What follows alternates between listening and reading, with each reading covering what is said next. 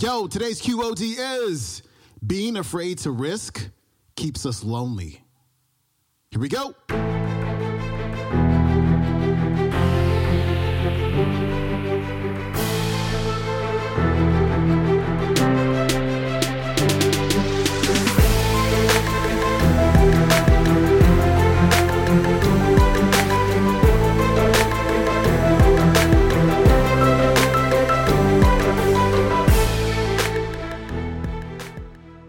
Welcome back to the Quote of the Day Show. I'm your host, Sean Croxton of SeanCroxton.com. We've got Leo Buscaglia back on the show. Always a good time we have him on. Today he's talking about choosing joy and how we make that choice so complicated on ourselves.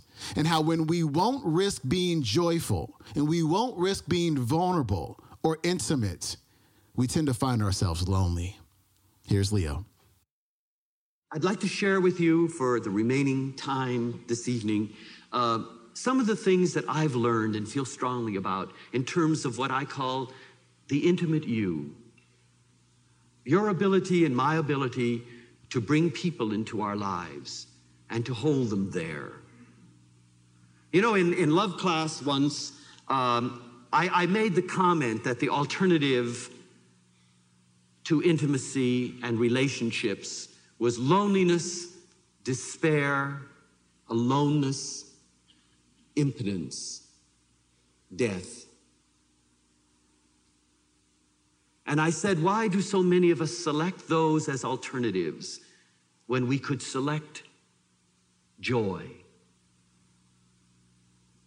And we went around and shared these, and I want to share with you just a few responses to that, because I think in them, if you are truly human, you're going to find a response that belongs to you and that maybe makes you reticent to make any kind of advance toward bringing people in your life. You know, I'm always amazed at how simple it is and yet how complicated we make it. I'm one of those crazy idiots that walks down the street and says hello to everybody. You should hear the responses I get. You know, I walk down the campus, I say hi. And some people, most often, by the way, they'll answer sort of strangely, hi. And then they'll wonder, who the hell is he, you know? Or sometimes, and I've gotten it, and don't you believe I haven't, they'll turn around and say, do I know you? And I'll say, no, but isn't it nice? Wouldn't it be great if we did? And some of them say, no, it wouldn't. And you know, they have a right to do that. I'm not laying my trip on anybody. If I go around and say, hello, how are you? I'm doing my thing. If you decide not to answer, you're doing yours. And if I'm really a lover, I'm going to allow you to do it. But I have a trick up my sleeve. You know, it's a marvelous defense mechanism. After they've rejected me, instead of going completely to pieces, I think to myself, oh, what a pity they don't want to know me because I'm so nice. And so I'm going to give them another chance. And when I see them the next time on campus, I walk over and say, hi, I'm the one you didn't know.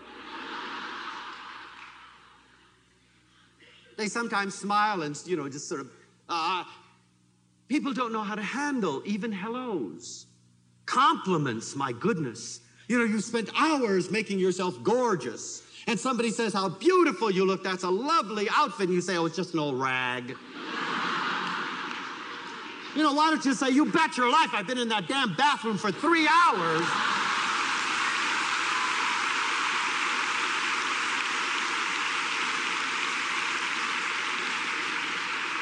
People are amazing. I just love them. You know, I was walking down campus one day and I saw a beautiful, beautiful young girl.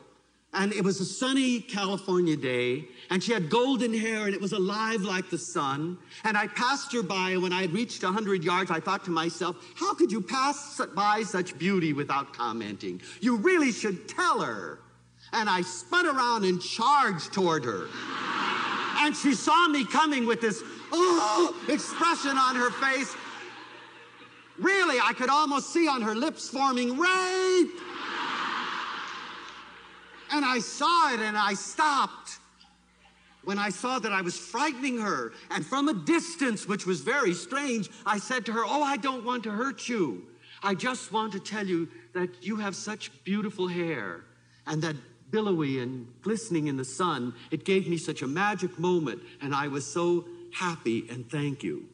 And then, because I didn't want to really upset her, because she had gotten pale by now, I moved slowly away. But a very interesting thing happened. The further I got from her, the less I became threatening, the more she allowed herself to take it in, and finally got a big grin on her face.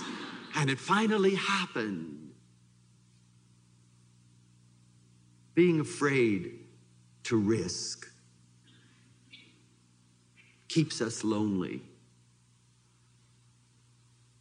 But anyway, I want to tell you about what these people said about why they don't want to risk in terms of being intimate. One said, and this is a real common answer, "I'm afraid to be hurt." You know, every time I hear a comment like that, I think of William Faulkner's comment in Wild Palms, when he said, "If I had to choose between pain and nothing, I would always choose pain."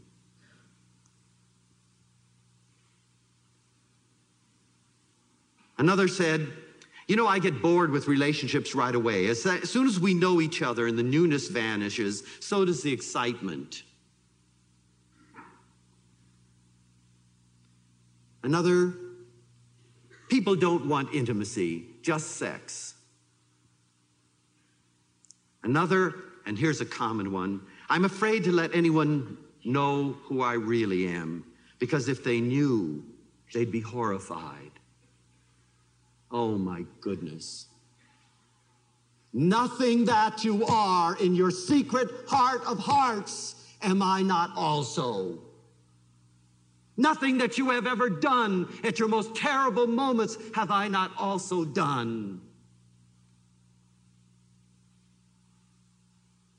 It's always a shock when a person goes to a counselor and gets up all this courage to tell him this monumental thing, this counselor that has heard and heard, and you tell him or her, and they say, "Yes, and what else?" And you say, "What else? Did you hear what I said?" "Yes, I heard what you said, such and such." "You mean other people have felt this too?" Oh, you bet. And you find that out when you dare to be intimate with someone, and you dare to tell them who you are, and you dare to tell them that you are a human person and that you felt all of the things that a human person feels. And to feel something and to act on something is a very different thing. And it's usually the greatest pain is caused by the things we feel.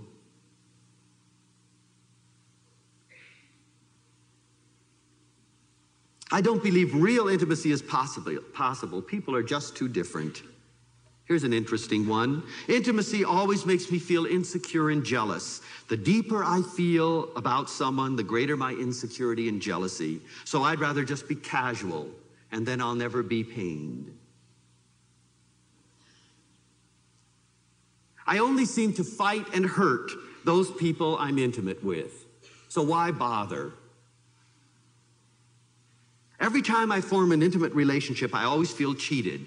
I always feel there must be more somewhere, and I go looking, and that adds guilt to my problems.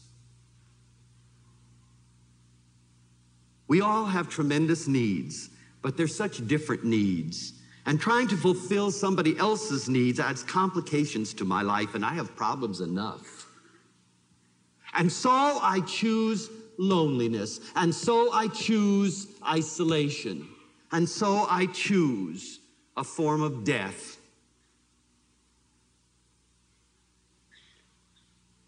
Relationships are a risk, and they do make demands, and they make demands that you change, and they bring out all kinds of feelings, and they're your greatest single human challenge. But our modern society really doesn't reinforce intimacy. There are few studies on intimacy in the field, which is shocking. Do you know that 1 in every 4 marriages in the United States ends in divorce? Do you know that casual relationships last approximately 2 months? You know, the minute you do something that displeases me, it's much easier to say, split, Columbus. You know, take the Santa Maria.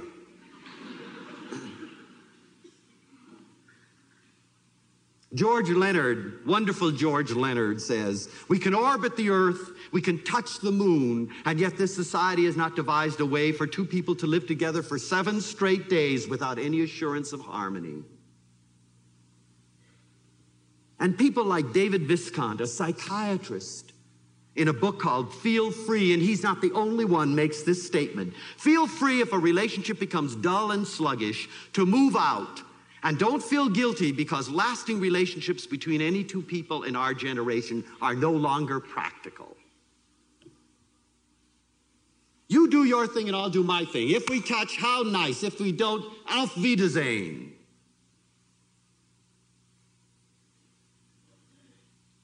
There has never been a time when people have needed people so much.